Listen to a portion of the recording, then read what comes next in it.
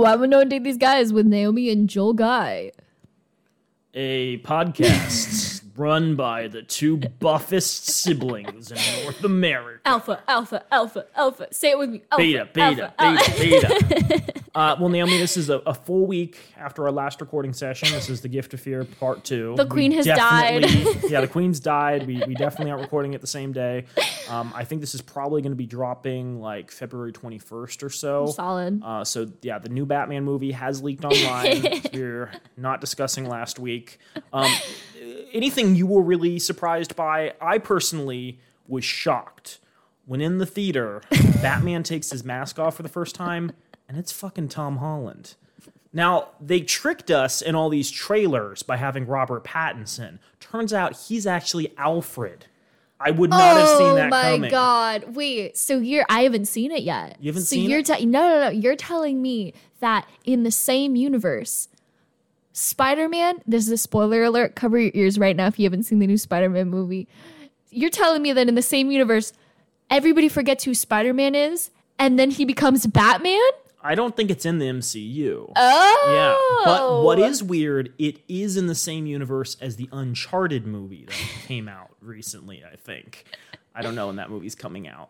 So the fact that a rich kid is both like this world-renowned adventurer and Batman, and the guy, the vampire from Twilight's his butler, crazy.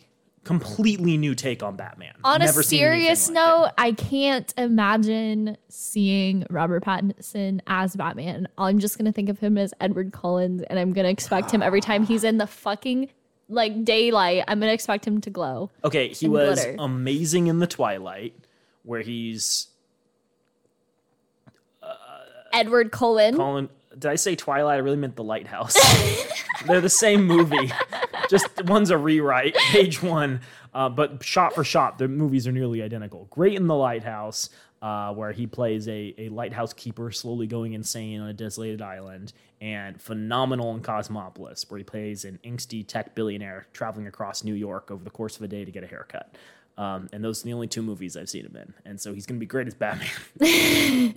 He has the going crazy part and the billionaire part nailed. Yeah. Okay, so we've spent 2.5 minutes attempting humor, and I don't think it's worked out. Naomi, we're making how about we try ourselves our drink for the week? Yeah, it's Trader Joe's Organic King Coconut Water. It comes with a paper straw. We didn't like it, so we got our own straws.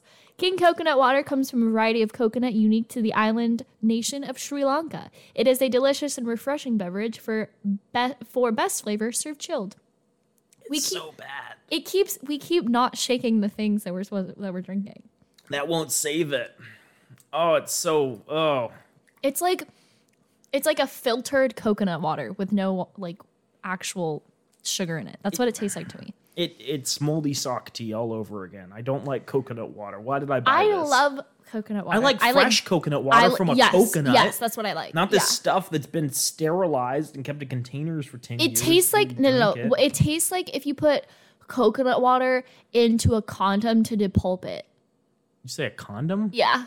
Because it has like a latexy Condoms taste aren't to it. Filtered, Naomi. It has like a latexy. No, what I'm saying is like you poke a hole in it, and that's how you depulp it. Is you just squeeze it. This isn't how you use condoms. Please don't come to us for condom related advice. Naomi, this is 2020. Too much fun. Yes. It's the year of living life to the fullest, doing things you like. What have you been doing? Okay, well, some of my goals this year mentioned in an episode before. We talked about goals of 2022, but our main goal this year was to eat all the good foods and burn all the candles that we wouldn't usually burn, drink all the wine that we wouldn't usually drink. I have been having a successful year trying new recipes. I actually, my boyfriend made me pork chops last week. It was so good. We've gotten into cooking together. He even got me an apron. It's like a really nice apron too. Ooh. And he made pork chops with like a balsamic orange glaze. It's so good. Oh my God. You have to try it. But yeah, I've been cooking a lot more, and I've also been drinking a lot more wine. I was telling Joel, this is anecdotally, that I ordered 2 pairs of shoes, and I didn't realize until the next morning when I got a notification in my email account that I had 2 new pairs of shoes on the way. Simply incredible. Yep. I have never purchased anything when inebriated. You aren't inebriated very often. A high score on a statistics test when inebriated. And that's solid. Yeah, the best score I got all semester was when I was a few drinks in. Was this an online test? This was. Oh, okay. Yes, It wasn't in person. It wasn't 11:30 in the morning, and I was still completely hungover. I didn't know if college Joel was different than employed Joel. Employee Joel is a lot less outgoing, full of love in his heart for humanity. For me, 2020 too much fun.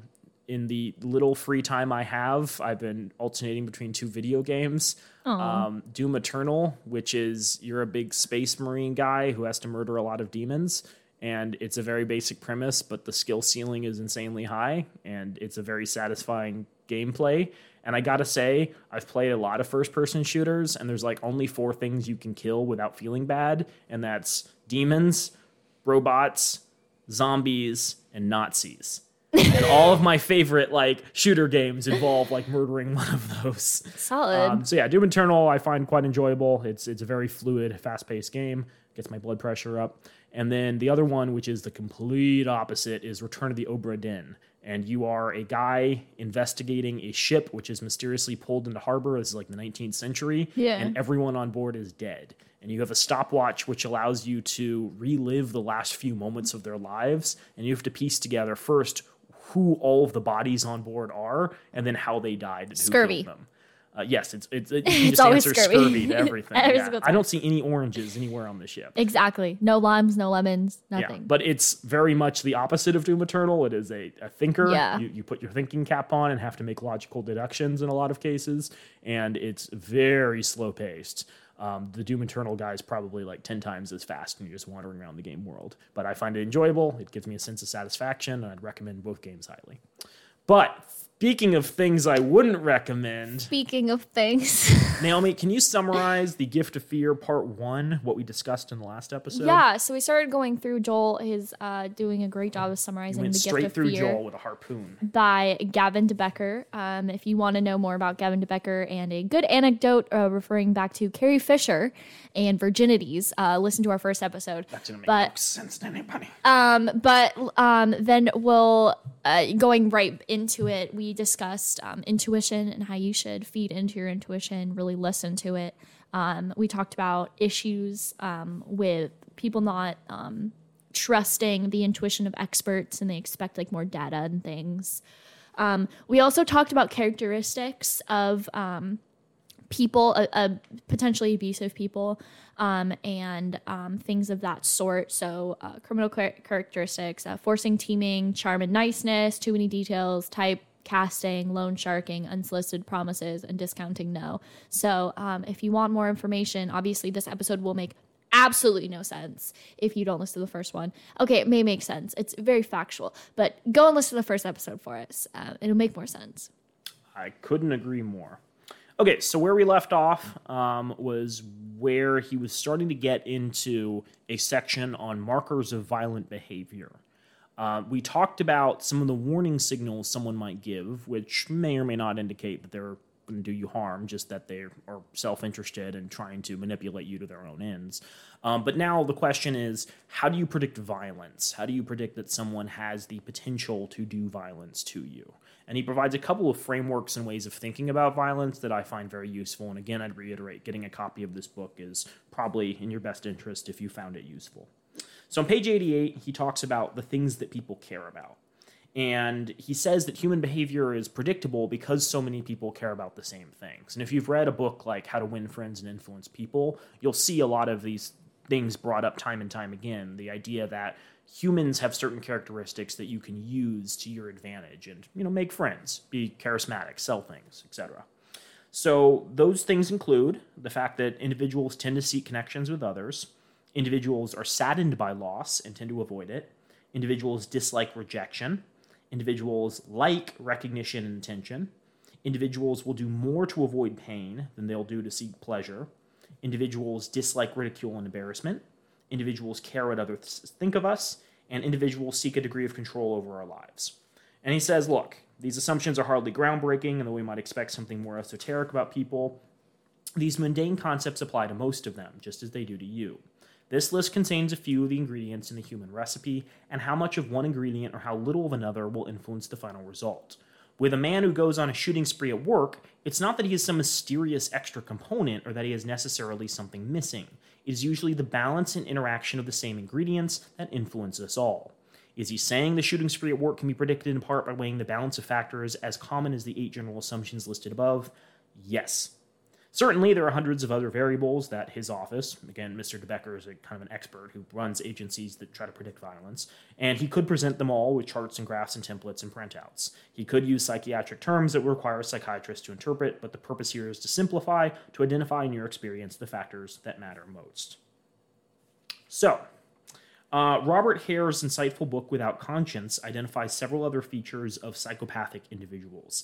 These are people who can operate without listening to their consciences, and they do not care about the welfare of others, period. In the corporate boardroom, people might call it negligence. On the street, we might call it criminality. The ability to act in spite of conscience or empathy is one characteristic associated with psychopaths, and Robert Hare in his book describes a couple of others. Individuals who are psychopathic are glib and superficial, egocentric and grandiose, lacking remorse or guilt, deceitful and manipulative, impulsive, in need of excitement, lacking responsibility, and emotionally shallow. Many errors in predicting behavior come from the belief that others will perceive things as we do. The psychopath described above will not. To successfully predict his behavior, you must see a situation your way and his way. It will be easy, of course, to see it your way. That's automatic. Seeing a situation from another person's perspective is an acquired skill, but you have already acquired it. Imagine that you're able to fire someone whose behavior, personality, and philosophy of life could not be further from your own. Even with all the differences, you would still know if they'd viewed the firing as fair, completely unfair, part of a vendetta, or motivated by discrimination or greed. Particularly if you worked closely with that person, you could recite his perception of events much as he would. Though you may not share his view, you can still bring it into focus. Predicting human behavior is really about recognizing the play from just a few lines of dialogue. It's about trusting that a character's behavior will be consistent with his perception of the situation. If the play is true to humanness, each act will follow along as it should, as it does in nature. So I've heard there's a test you can utilize to sort of understand if individuals, and by individuals I mean very young people, have sort of developed like self-awareness of how other people think. And what you do is you take a box, like let's say a box that might contain baseballs. And on the outside, it has like a bunch of pictures of baseballs and it says like baseballs. And in front of the child, you very deliberately put a basketball into the box and close it up. And you show it to the child. Without leaving the room, you just show this box that says baseballs on the outside, and you have a basketball you've put in it, and you say, what do you think another person would think this box held if I just showed it to them? And the child, more often than not, will say, a person who sees this box will think it contains a basketball. And the reason they say that is because they don't understand there are experiences outside of their own, and they don't understand that the situation they were just in, seeing someone put a basketball into a baseball box, is not a universal human experience. If you show this to an adult, you show a basketball that's been placed into a thing of baseballs and ask them what you think someone might perceive, they would say baseballs, because they understand how other people think. They understand intuitively that if you see a box labeled baseballs, you're going to presume it has baseballs in it. So that's like a really simple example of like understanding human behavior and being able to perceive things from other people's perspective. In the same way, if someone is unhappy or aggressive, it's worth asking, what are the things that motivate them to be unhappy or aggressive? What are the common factors? And though it seemed like kind of a non sequitur, remember what I brought up with the general principles of human behavior. We seek connection with others, we're saddened by loss, we dislike rejection, etc.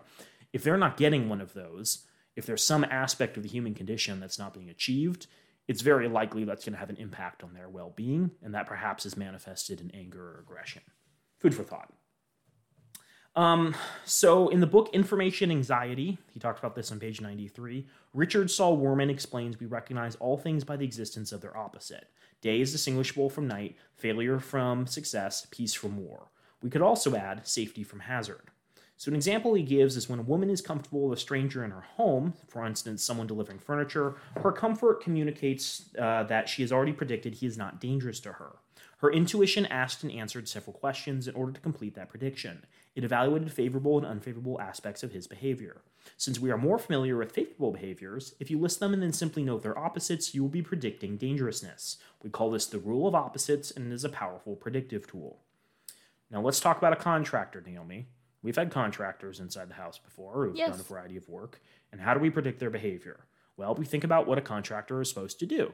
You know, a contractor is supposed to show up and do a job and leave. Yeah. Most of the time, you know, they're independent contractors, so they want to get as many jobs done as possible throughout the day.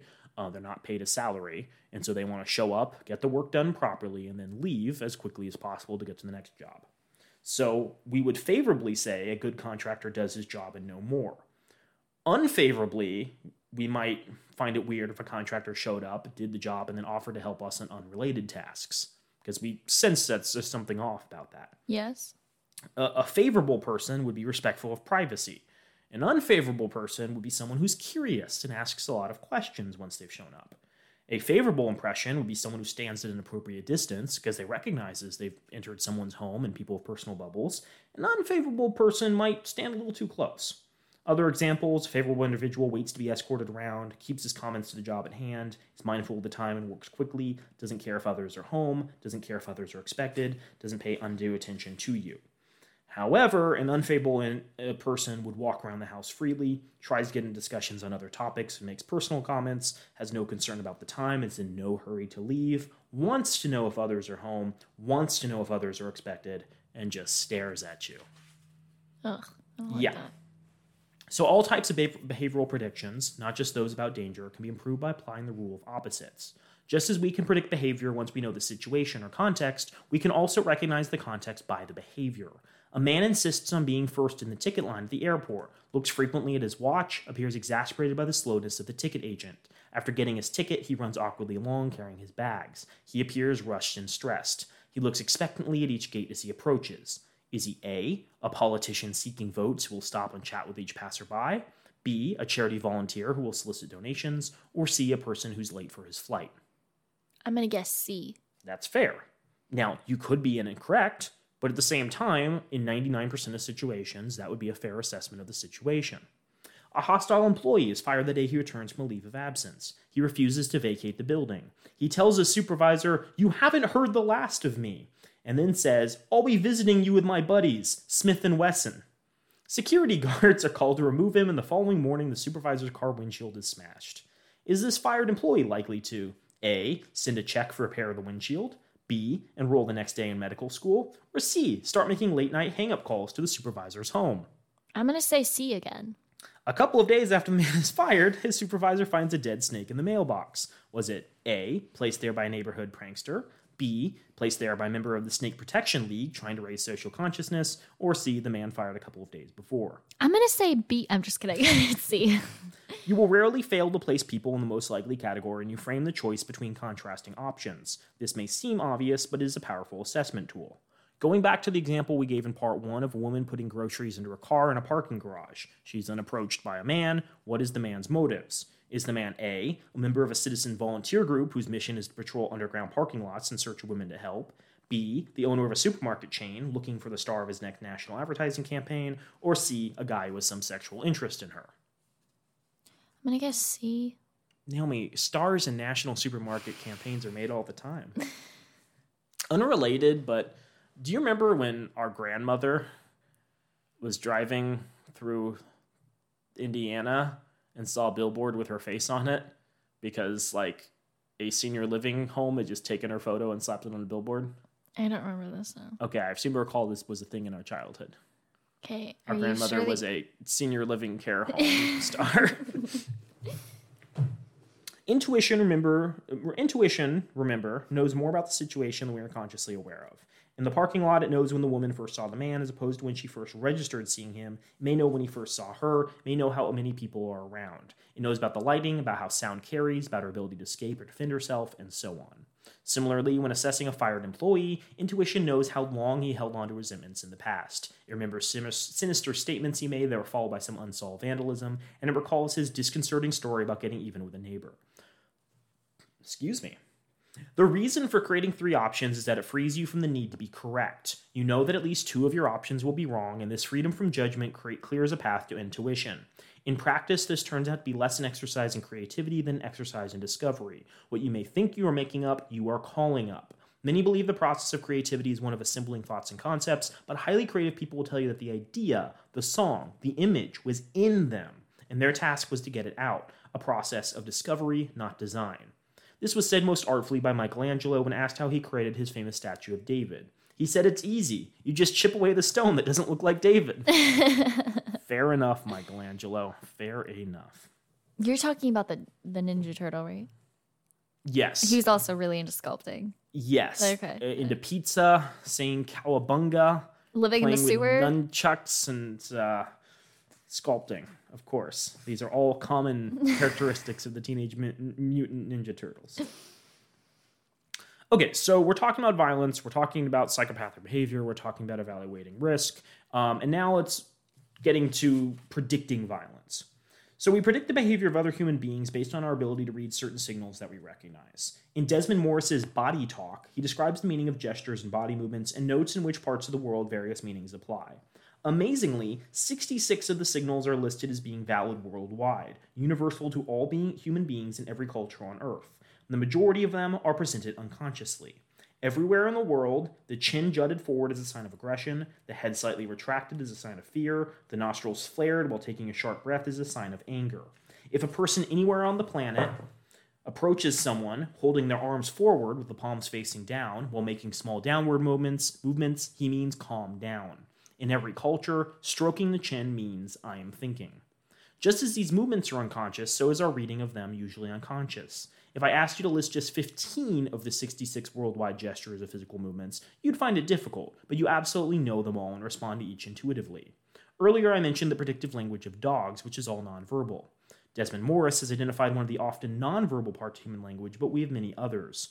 Knowing the language of a given prediction is more important than understanding exactly what a person says. The key is to understand the meaning and the perspective behind and the perspective beneath and behind the words people choose. When predicting violence, some of the languages include the language of rejection, the language of entitlement, the language of grandiosity, the language of attention-seeking, the language of revenge, the language of attachment, and the language of identity-seeking.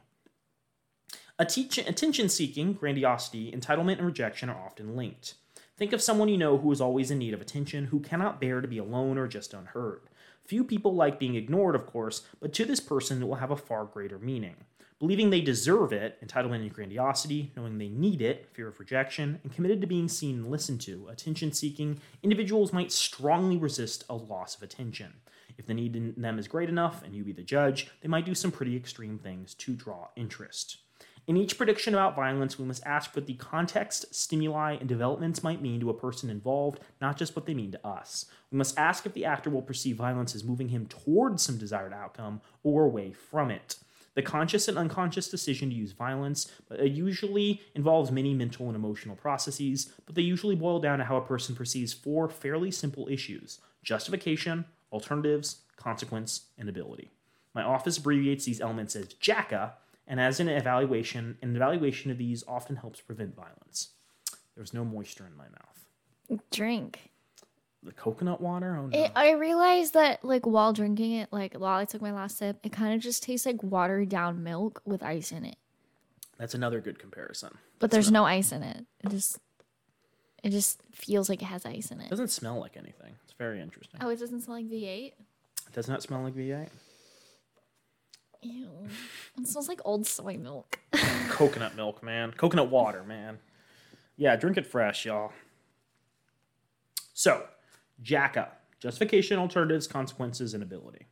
So the first question you should ask yourself is, does this person have a perceived justification, Naomi? Perceived justification can be as simple as being sufficiently provoked. Hey, you stepped on my foot. Or as convoluted as looking for an excuse to argue as with a spouse that starts a disagreement in order to justify an angry response. The process of developing and manufacturing justification can be observed. A person who is seeking to find justification for some action might move from what you've done angers me to what you've done is wrong. Popular justifications include the moral high ground of righteous indignation and more simple equation known by the biblical name, an eye for an eye. Anger is a very seductive emotion because it is profoundly energizing and exhilarating. Sometimes people feel their anger is justified by past unfairness. With the slightest excuse, they bring forth resentments unrelated to the present situation. You could say such a person has pre-justified hostility, more commonly known as having a chip on their shoulder. The degree of provocation, of course, in the eye of the provoked. John Monahan notes that how a person appraises an event may have a great influence on whether he or she ultimately responds to it in a violent manner. What he calls perceived intentionality is perhaps the clearest example of a person looking for justification. The example is like, you didn't just bump into me, you meant to hit me. Perceived alternatives. Does the person perceive that they have available alternatives to violence that will move him towards an outcome he wants? Since violence, like any behavior, has a purpose, it's valuable to know the goal of the actor.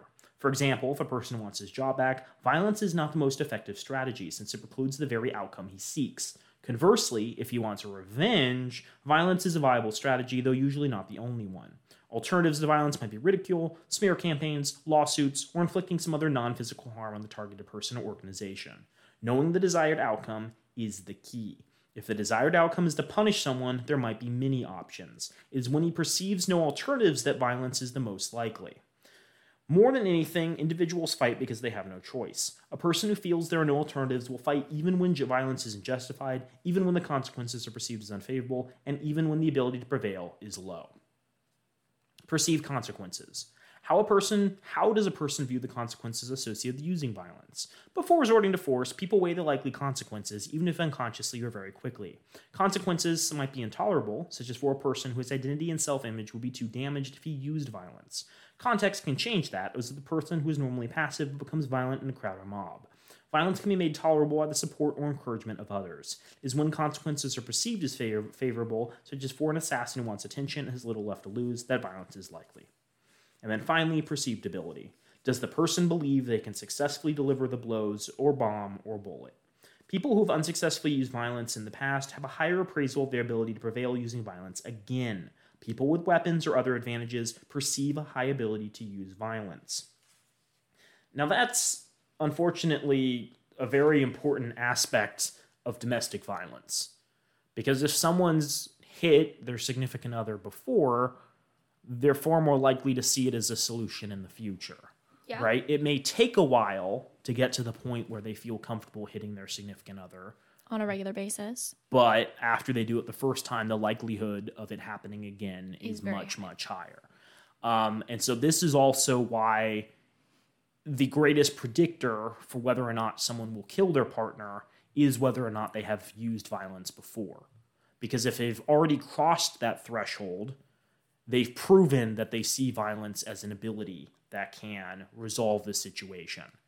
And so they may see escalation of that as a long-term solution, not a short-term one. For more information, go check out our episode on Why Does He Do That? A book report that I conducted and very much enjoyed, but also cringed at every single time I read it. Also, part 1 of this episode.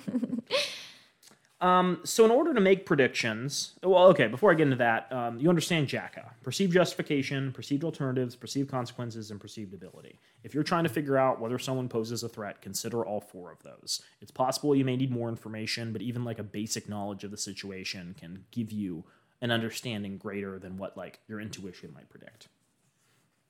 Okay, so how do you evaluate predictions? How do you evaluate the likelihood of success of any prediction and a way to predict the prediction? It can be done by measuring 11 elements. I'm not going to spend too much time on these because there's a lot, but the basic idea is there's 11 elements that go into a prediction in order to come up with something that's actually accurate. Like, you can throw in as many variables as you want, but if it's coming from a place that's inaccurate to begin with, your final analysis is going to be bad too. So these 11 are: how measurable is the outcome you seek to predict? Will it be clear if it happens or does not happen? For example, imagine the predictive question is, will a bomb explode in the auditorium during a pro-choice rally? The outcome is measurable.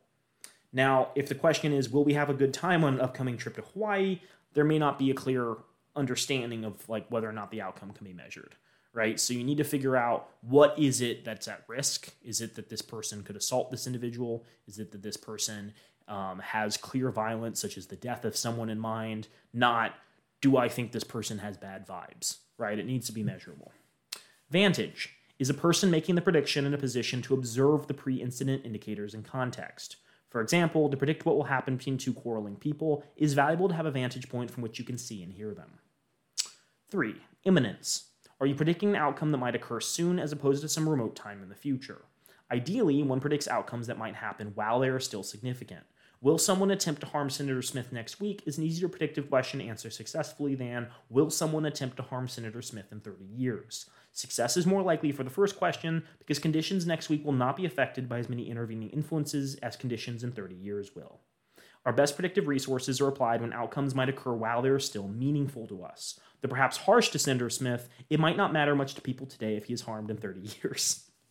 Context. Damn. Is the context of that situation clear to the person making the prediction? Is it possible to evaluate the attendant conditions and circumstances, the relationship of parties and events to each other?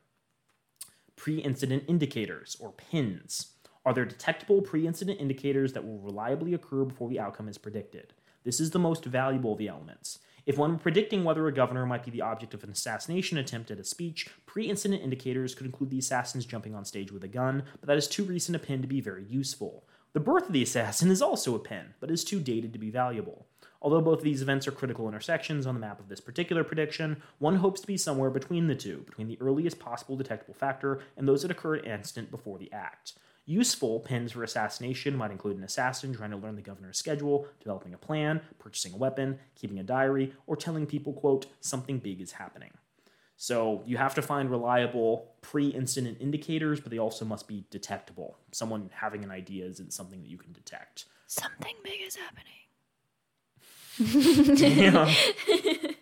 Experience. Does the person making the prediction have experience with the specific topic involved? A lion tamer can predict whether or not a lion will attack more accurately than I can because he has experience. He can even do a better job if he's experienced with both possible outcomes, lions that don't attack and lions that do. Comparable events. Can you study or consider outcomes that are comparable, though not necessarily identical to the one being predicted? Objectivity. Is the person making the prediction objective enough to believe that either outcome is possible? People who believe only one outcome is possible have already completed the prediction. With the simple decision to make a decision before the full range of predictive tests has been completed, they've hit the wall of their intuitive ability. Asked to predict whether a given employee will act violently, the person who believes that kind of thing never happens is not the right choice for the job. People only apply all their predictive resources when they believe either outcome is possible. Investment. To what degree is the person making the prediction invested in the outcome? How much do they care? Does he or she have the reason to want the prediction to be correct? If I ask you right now to predict whether or not I'll oversleep tomorrow, you won't bring your best predictive resources to the question because you don't care. If, however, you're relying on me to pick you up at the airport early tomorrow morning, your prediction will be far better.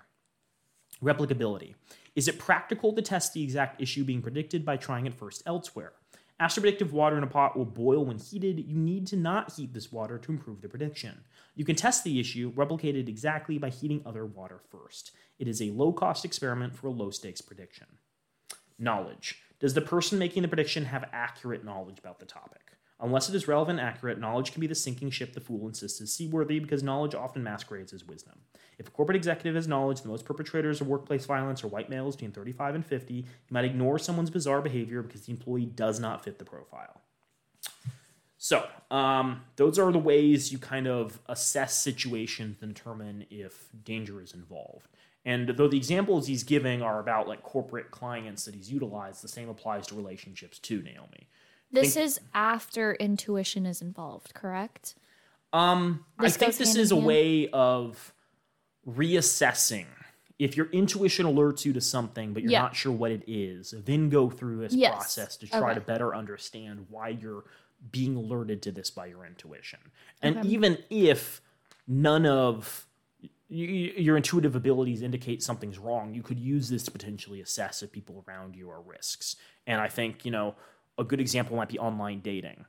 We discussed in the first part how in online dating, you don't have a long time to learn about people. It's a very quick first impression in their profile. Then maybe, a couple of days of sending text messages back and forth before you choose to meet someone in public. And it's easier for someone to fake being a good person for that period of time than someone who's like dating within a small community, as it used to be back in the past. So I would say it's more important than ever to utilize your kind of intuitive ability to draw conclusions. Is this person in the dating profile posing with large quantities of guns? Or fish. Does it seem based upon their profile that they respect or don't respect women? Does it seem like there's someone who's part of a gang or utilizes violence? Do they like media that has misogynistic messages? I'm not saying all these are perfect predictors, but they can help form a better assessment of whether or not this is someone you might want to go on a date with. Yes. The other important thing that he brings up on page 118 is context is very, very important in predictions. We underestimate how much context makes up whether or not our intuition is actually working. So an example he gives is a list of words.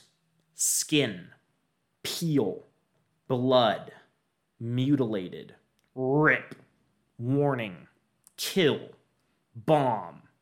So if someone's like reading letters that their client's been sent and they come across those words, they might be a little concerned. But what if you were reading a passage in a book and it was like, this whole car trip, I was cold right down to my skin. The wind would rip along so hard I thought it would peel the roof off. And here's a warning. Don't ever travel with relatives. Blood may be thicker than water, but trying to kill time listening to Uncle Harry's mutilated jokes, bomb, was just too much. I think that's a good example. Another is, look at this list of words. Tidy, pretty, flowers, beautiful, welcome. Tidy up your affairs and buy some pretty flowers because God has ordered me to take you to his beautiful place where he's anxious to welcome you. Number of times I've said that to women. Okay, and then here's an example of a letter he actually assessed for a client. As I was walking with you yesterday, the sheer grace of your body thrilled me. Your beauty gives me a starting point for appreciating all other beauty in a flower or a stream. I sometimes cannot tell where you left off and the beauty of nature begins, and all I want is to feel your body and share my love with you. That's a nice sentiment, maybe a little abrupt if you've just met the person, but context makes it important, because the context is the letter was sent by a 50-year-old man to a 10-year-old daughter of a neighbor. Ew. The man moved soon after we interviewed him and now is in prison for a predictable offense, repeatedly propositioning an underage girl to have sex with him. The phone message, "Hi honey, it's me," might all by itself communicate a terrible threat if this is the voice of an ex-husband who a woman has tried to avoid by fleeing to another state and changing her name. So the point he's trying to make is context is much more important in predictions than content, and this truth relates to safety in some significant ways. It's important to understand whether or not the situation you're in, you have enough context to figure out whether or not danger does or does not exist. I think that's important because sometimes you can be signaled that certain things might be a problem, but unless you understand the ins and outs of the situation, it's difficult to assess. I talked in the first episode about moving to a new house and hearing things that go bump in the night around your house. Your body doesn't know whether or not the creaking of the house is just the house settling at night or someone on the roof, and so it can be really anxious and it's difficult to sleep. Or a ghost. But the point is, you need to have the context of that situation in order to make an informed decision about the dangers. And over time, as you gain more context, you become a lot more willing to, put up with that, more accepting of the situation, if that makes any sense. Okay, so we've talked about the elements of prediction. We've talked about violence. We've talked about the role of context. He does have an interesting side note about extortion. It doesn't naturally fit into these other sections, but I feel might be useful. The reason I thought it might be useful is revenge porn's a big thing these days. Individuals will, either send naked photos of themselves to their partners. Their partners will beg them for them, and they'll eventually give up. Or they'll be, photographed without their knowledge. And so then, after they've broken up with this individual, they can be blackmailed by their former partner or someone else who's gotten a hold of these images, and they'll say, unless you give me money, unless you send me more, I'm going to leak these to your friends and family. And that can be a really harrowing situation.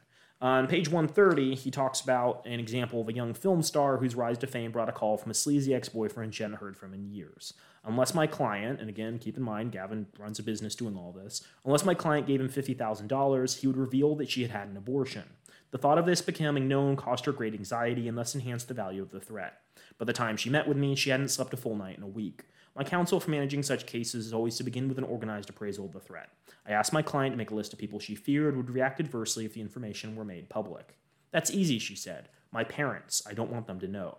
I asked that she consider calling her parents and telling them the information in her way, rather than living with the dread that they would learn it in his way or a tabloid's way.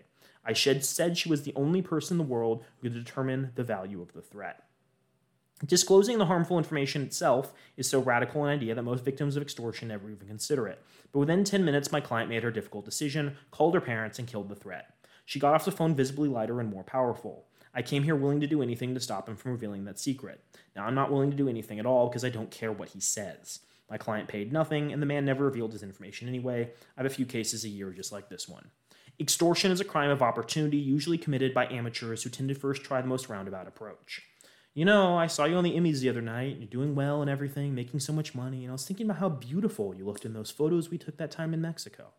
Because extortion is a bit awkward for the neophyte, he wants his victim to jump in and make it easy by saying, I'd be glad to help you out money-wise, but I wonder could I get those photos back? I'd hate to see them become public. Victims often try to appease extortionists, but those efforts just allow them to retain the undeserved mantle of a decent person. I suggest that clients compel the extortionist to commit on his sleaziness, which puts him on the defensive. Don't let him simply flirt with his lowness, make him marry it by saying those ugly words. I ask victims to repeat, I don't understand what you're getting at until the extortionist states it clearly. Many extortionists can't do it and they either stumble around the issue or abandon their bad idea altogether. Making them explicitly state the extortion also helps clarify whether he's motivated by greed or malice, and this provides a roadmap to the desired outcome. Though sometimes difficult, it is important to be polite to the extortionist because he may be looking for justification to do the hurtful thing he threatens. With the amateur, sinking so low is difficult, and believe it or not, it's a very vulnerable time for him. Don't misread this as sympathy, it's just wise not to kick the guy around emotionally because if he gets angry, that empowers him. So, the takeaway here is if someone's threatening to leak nudes, you should probably inform the people you most care about knowing, hey, this sleazebag is, trying to send out nudes of me. It may be possible you might get some in your inbox. I apologize, but that's just the situation I'm in right now. But those are my titties. Well said. But then also, if you are engaging with someone who's trying to coerce you, whether for money, for the intent of blackmailing you and getting more naked photos, even just trying to coerce you into sex, it's important to have them confront that head on. Make it explicit what they're trying to kind of awkwardly fumble through. Does that all seem fair? Yeah. Okay. Well, thank you for this side note. I'm going to get back to the main meat of this. Okay, so we're skipping ahead. He talks about identifying factors in the workplace, if there are workplace threats. This is confined in this narrative to the workplace, but I feel it also applies to relationships as well. And so he makes it clear, look, I'm giving you this information about worrying trends you might see as a way of predicting workplace violence.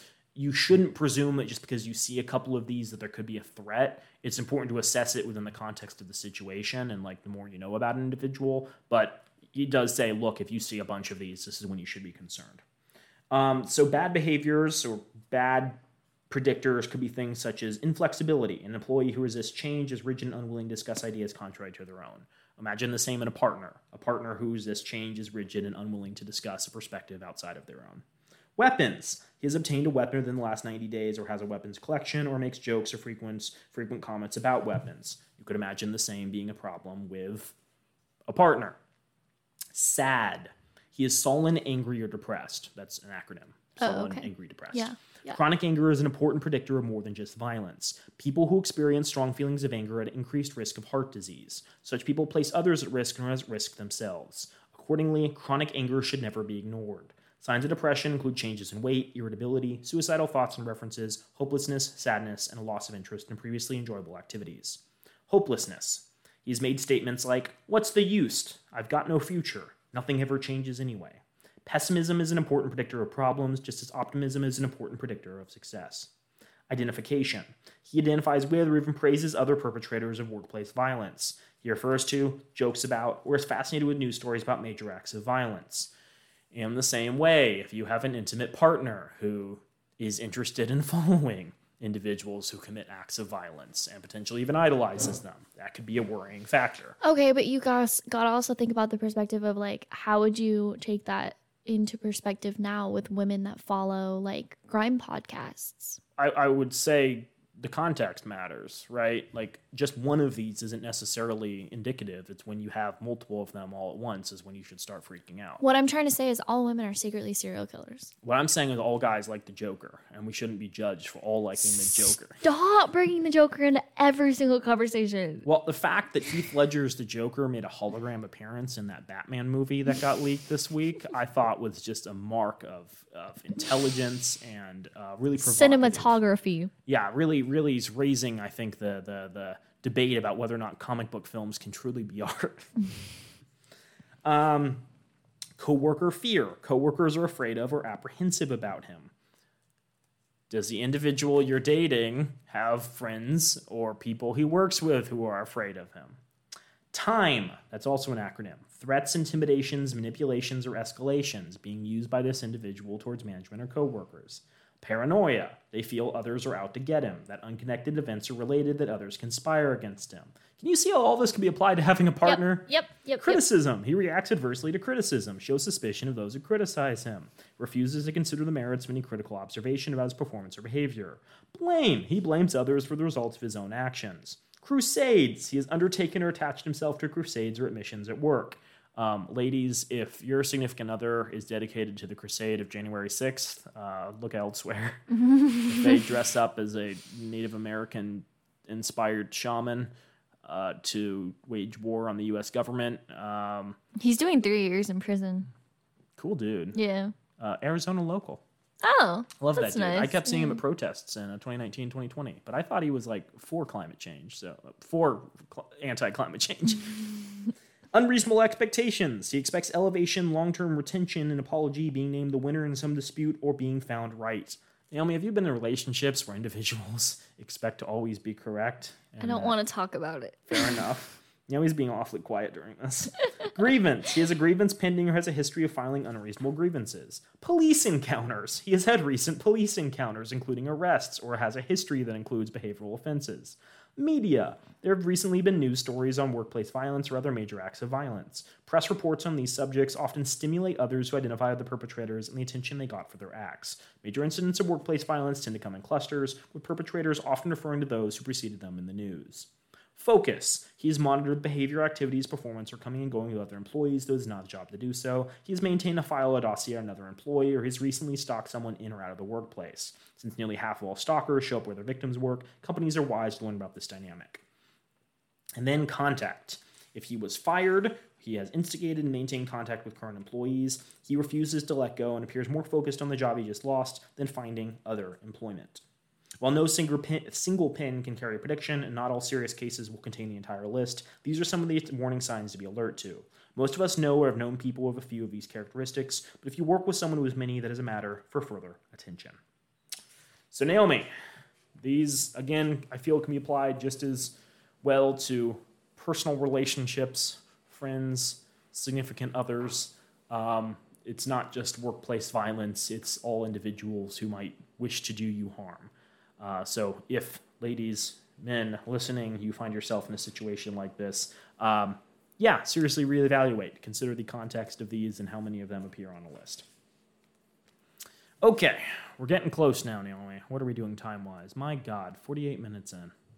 Where does the time go? Where does the moisture in my mouth go? I feel like half of it we were just describing really poorly the new Batman movie that got leaked. Naomi, it's the only thing that's been on my mind all week. You know how I idolize that Joker fella. Okay. Other general signals for actual like spousal violence and abuse brings up on page 199. What's interesting is Mr. DeBecker actually was on the prosecution team for the O.J. Simpson trial. No! Yeah, and he testified about, like, the signals in O.J. and Nicole's relationship that indicated that O.J. had a ability to do violence. And this is interesting, too, because he actually, like, brings up the fact that at some point, like, OJ and Nicole were in a parking lot and he pushed her out of a moving vehicle, and the officers that showed up were like, are you sure he really pushed you out of the vehicle? And we're like constantly second guessing her. Yeah, because it's OJ Simpson. Exactly. And so he's like, this was a serious problem where it's difficult to assess like the impact celebrities have because everyone idolizes them. I'd like to be clear that O.J. Simpson was famous before he killed his wife. He was famous as a football player, and not many people recognize him as a football player anymore. They just remember him as the guy that now makes TikToks after being in jail. Well, not being in jail for killing his wife. So I recall we saw a movie in like growing up, early 2000s. I think it was from like 1980s of the government attempting to film a fake moon landing, and O.J. Simpson was one of the actors. Yeah. And we were like, wait, O.J. Simpson also acted? Crazy.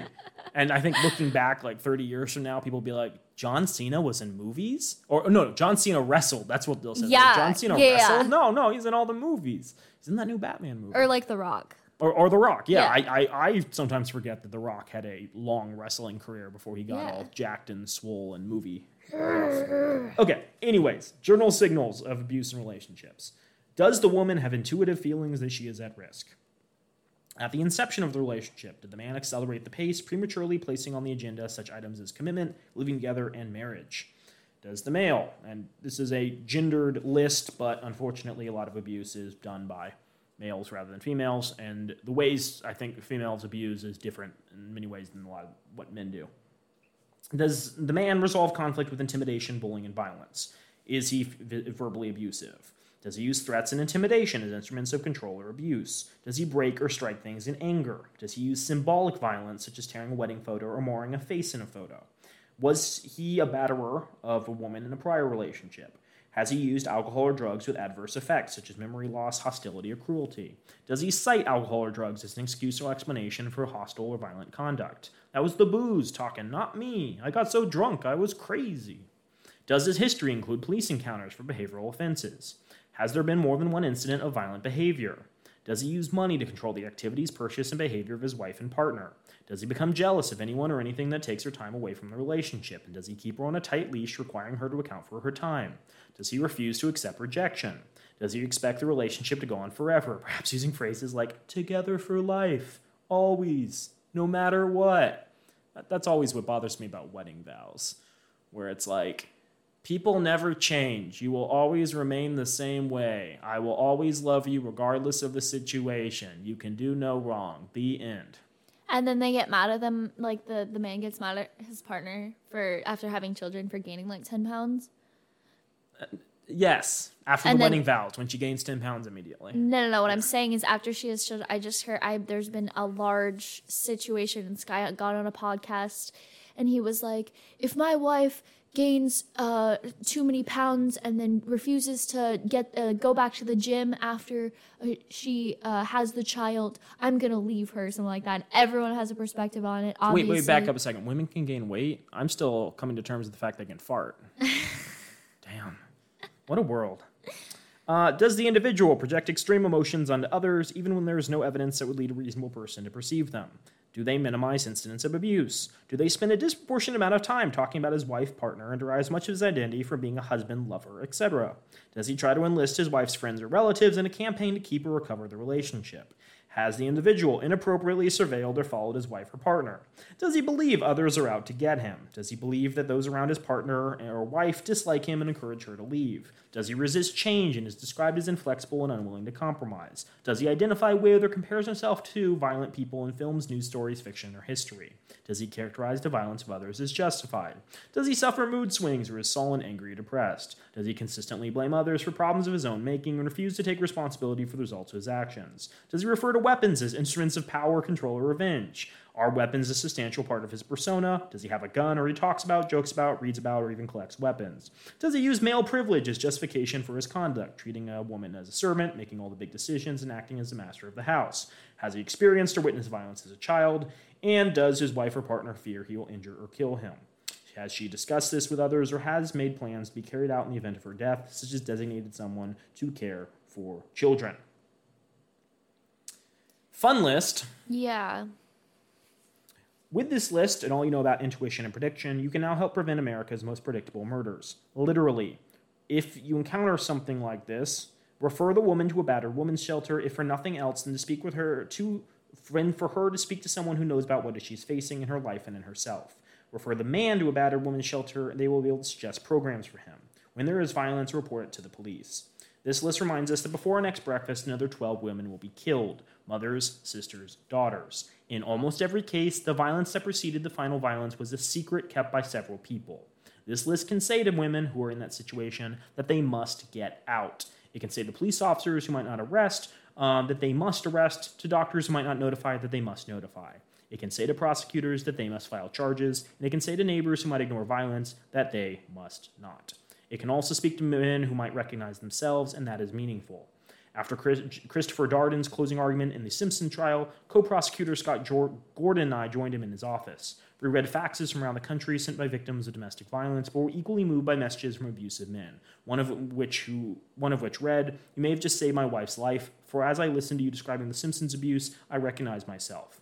Unlike some murders, spousal homicide is a crime that can strike with conscience." Fun stuff.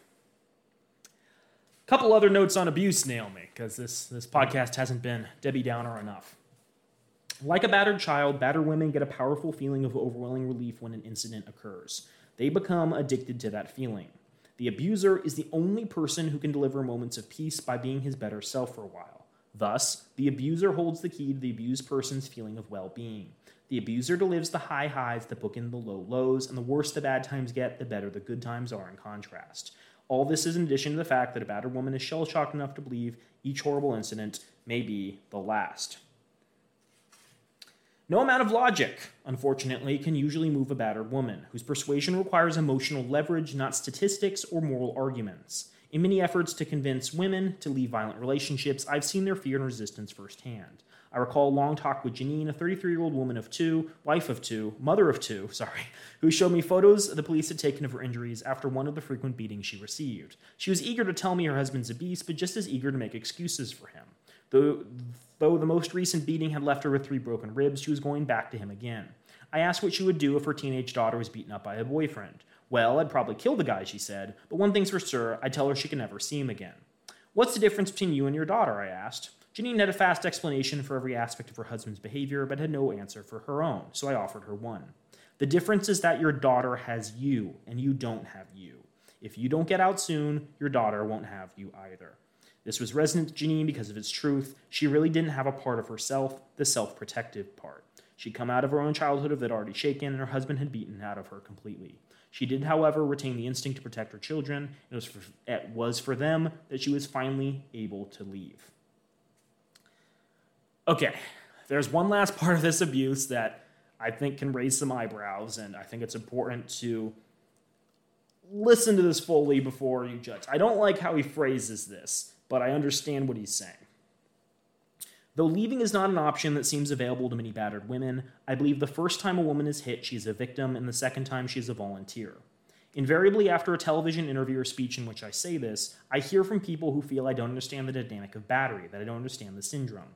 In fact, I have a deep and personal understanding of the syndrome, but I never pass up the opportunity to make clear that staying is a choice.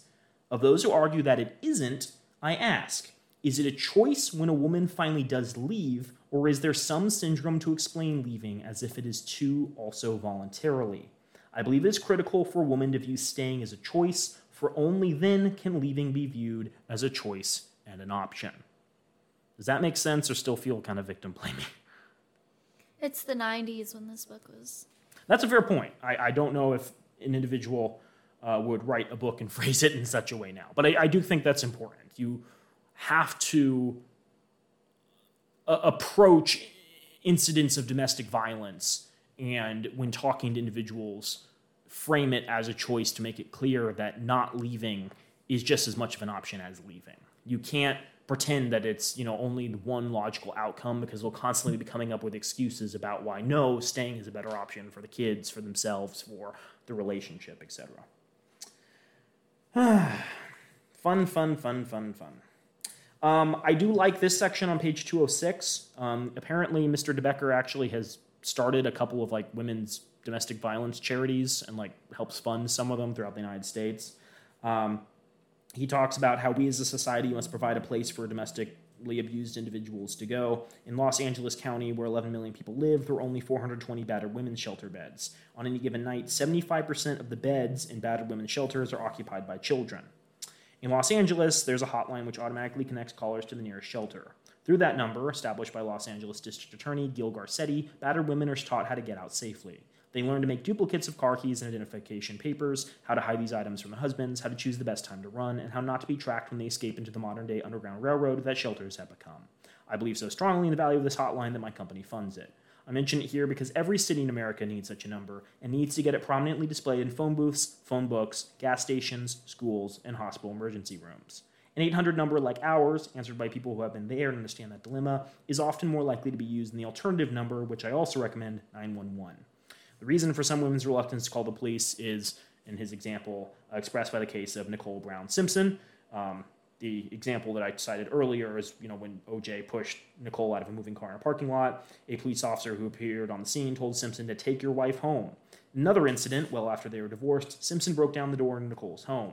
A responding police officer told Nicole his conclusion of what had happened. No blows were thrown. He didn't throw anything at you. We don't have anything other than a verbal altercation. Nicole responded correctly, breaking and entering, I'd call it.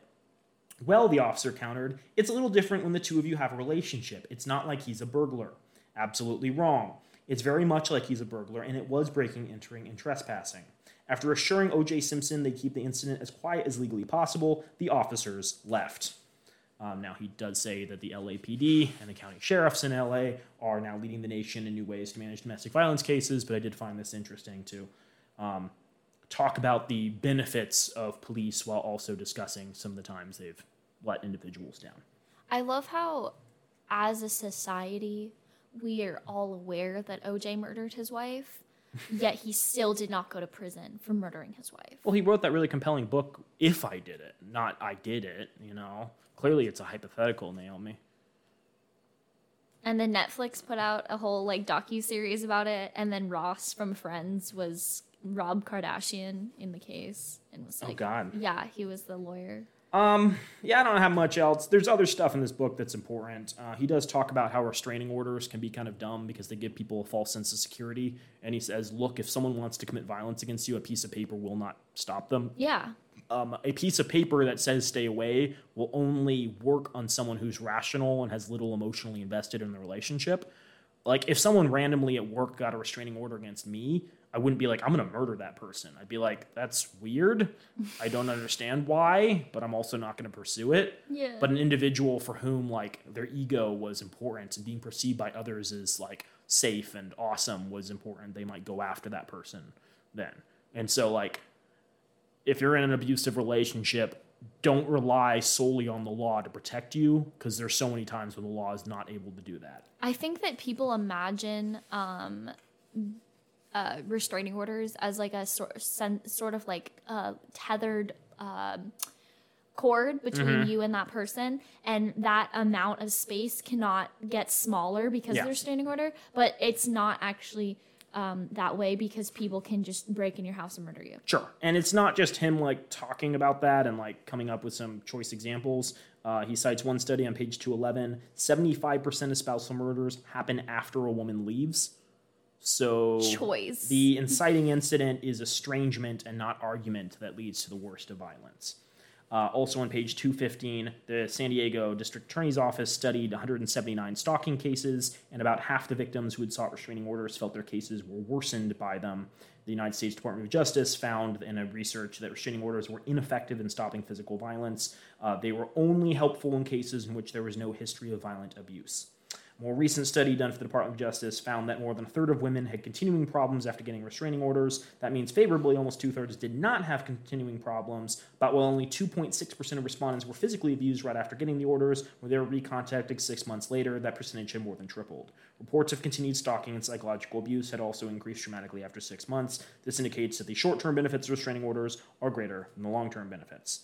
Now, he's not saying, he says this clearly, I want to make it clear, I'm not saying restraining orders never work. Most court orders, do work and cases do improve, but the problem is, there's so many situations where individuals are too emotionally invested to follow the letter of the law, and that's the situation he would like to prevent. Can you end on a happy statistic? There are no happy statistics in this book now. How many koala bears were born this year? Did you just pull these up? Let me look up. Happy statistics. End on a happy note. Someone's eating ice cream for the first time today. Isn't that happy? Like little babies. Yeah. They're smiling. It 14% of that's a really sad statistic. Oh my gosh.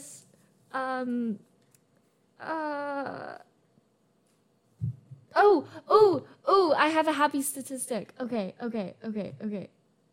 Every year, hundreds of new trees grow because squirrels forget that they buried their nuts. Great. 2, there's a basketball court on the top floor of the U.S. Supreme Court building. It's known as the highest court in the land. This feels like a bad pun.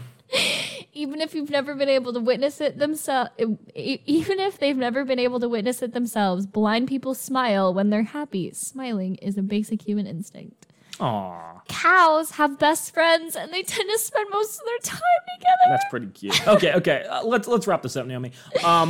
I did mention at the start of part 1 that I was a little bit critical of this book. And the reason, which I want to bring up now that you have the context of listening to me ramble about it for a long period, is that I think it's a valuable tool that presents the information in a questionable way. And what I mean by that is I think someone reading this book or listening to a summary of it might come across with the idea that the world is an insanely dangerous place that everyone wants to murder you in, and that one possible solution is to increase police presence and security presence in order to combat all of these terrifying dangers. Yes. Now, I don't feel DeBecker is saying that. At multiple points in the book, he's criticizing police officers. At multiple points in the book, he recognizes the validity of women's concerns while also not infantilizing them, which I think is important. And he also gives examples of relationships across cultures, which indicates a degree of awareness that a lot of individuals I think lack. He also says that we're really bad at assessing risk in the beginning and gives some examples of people underestimating how dangerous cars are. But the problem is there's this unrelenting assault on the senses of anecdotes about people who were brutally raped or murdered after situations with people who seem normal but turned out to be crazy. And again, the impression I feel that gives is the world is terrifying. You need to constantly have your haunches raised, and you need, guns and tools in order to resolve this. And so the reason I bring all this up is he says trust your intuition, and this kind of rubbed me the wrong way. And I can't help but think, after all the stuff that happened in 2020, that part of the problem with modern policing is that they're trained with a killer mindset. And another part might be thinking that everyone is a threat and trying to find characteristics of them that fit the mold discussed in this book. Not thinking to themselves, if they have one or two of these characteristics, they may be a threat, but thinking having these characteristics makes them a threat, if that makes sense. And so my concern is, especially if this is attempted to be taught to people, it's probably going to be in the form of a PowerPoint presentation done in 15 minutes to half an hour, where they just very quickly gloss through this. And if you see these signs, you should be worried about it. Yeah. Here's a list of things that potentially predict spousal abuse. I don't know. And that's a big issue when you think that there's a lot of people who might have these characteristics or display potentially warning signs overly familiar attitudes or attempts to strike up conversations with strangers who pose no risk to them, as we discussed multiple times throughout the book. For instance, super awkward people who don't really know how to deal socially, people from different cultural backgrounds where being physically interacting with people is considered more acceptable. People who have mental conditions, all of them might be perceived as threats if someone's received a very bare bones version of this training. So it's my opinion that he could do a far better job at the end of the book talking about how much we need to improve our social support systems. He does spend some time talking about how good shelters are and how he's personally invested in them, but I think he could spend twice the time discussing all the benefits they give, and then how it's not just shelters as a way of escaping relationships, but also the need for better education in schools and more money being put towards teaching children how to recognize these signs and themselves not be abusers. Maybe that goes a step too far. Maybe this isn't something that he actually considers important, but that would seem to be the logical outcome of all the stuff he's talking about. And I'm a little disappointed he didn't go into more detail there. No, and that's why I'm such a big proponent of putting sexual education back in schools everywhere, because a part of actual good sexual education is learning consent, and consent bleeds into literally every factor of your life. Consent's about blood, guys. If your sex doesn't have blood in it, Yeah, I need to head out. Okay. Sorry, I'm not trying to trivialize what you're saying. The cow statistic just made me so it's happy. a pretty good cow Yeah. stat. I mean, the other thing that kind of had that on my mind is the fact that state legislatures everywhere in America right now are trying to pass bills that would ban like childhood sex education. And by that, I mean like telling 6-year-olds that gay people exist. Yep. Which seems kind of important and potentially avoids your parents doing that thing that they didn't want to do back in the day, which was like, how do I explain 2 men kissing to my kid? Have someone else do it? Like, easy peasy. Sometimes men like to kiss each other. Big deal. And they always do it like that. That's the most annoying thing. Yeah. Yeah, if I have one criticism It's the kissy noises. It's the kissy noises. Yeah. Yeah, which I've definitely never done with Lauren. I like that too. Like we're Muppet characters. Len just gets really close to my ear and he's like,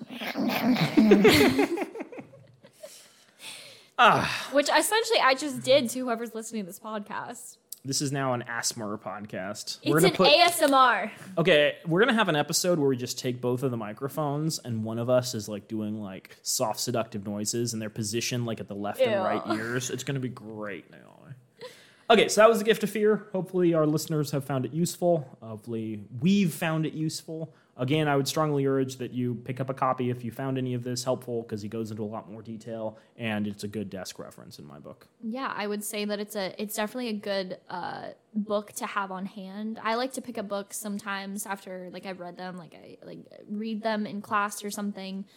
For a textbook, I've read a lot of fascinating books, not textbooks, but like actual books. My sister's a huge nerd. In my classes, and then I'll just pick up a copy regularly instead of just renting it and like hand it out to people. I like to obviously give reference to our podcast and say, hey, listen to it if you don't have the patience to sit down and read a book. But I think it's always best to go and look at these resources firsthand. You know, if we wrote a book, we could hand that out to people. It would be about ASMR and cow facts. Happy cow facts. Can we write a book on relationships just called Happy Cow Facts? Yeah. And then reference the first chapter should just be the Lauren cow story. That's a good callback. If you don't know what Naomi's talking about, you're not a true fan and you should feel bad. Yeah, exactly. Go check out our Lauren episode where we introduce Joel's boyfriend, Joel's girlfriend. Wow. Joel's partner. Let's keep it very... Naomi doesn't understand sex-based differences. It's been an ongoing What I was going to say, I was very distracted because I was thinking about you kissing men. I was like, that's a weird thing to think about. Glad my sister spends so much time. We're definitely clipping that and using that as an episode. What I wanted to say is in the next couple of weeks, we will be interviewing my long-awaited boyfriend introduction. So, who's been waiting for this? Me. Also, Len. I'm going to make you a star. Len, my boyfriend. Yeah, so we'll be talking about that soon. So. I fully expect on air both of you to go. I think I started it because I just started going in his ear, and then he just turned it into something. Hot. Yeah. Well, thank you for listening to us be sexy and talk about domestic violence. We hope you have a great week.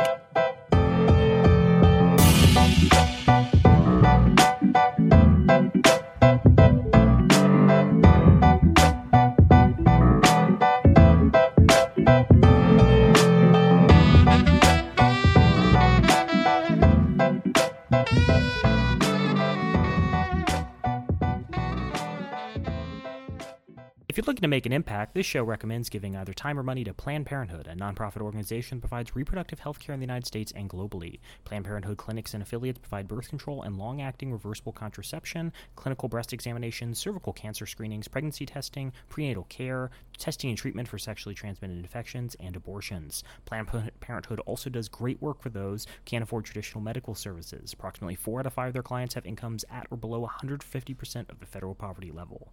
Both Joel and Naomi are monthly donors to Planned Parenthood. You could be too.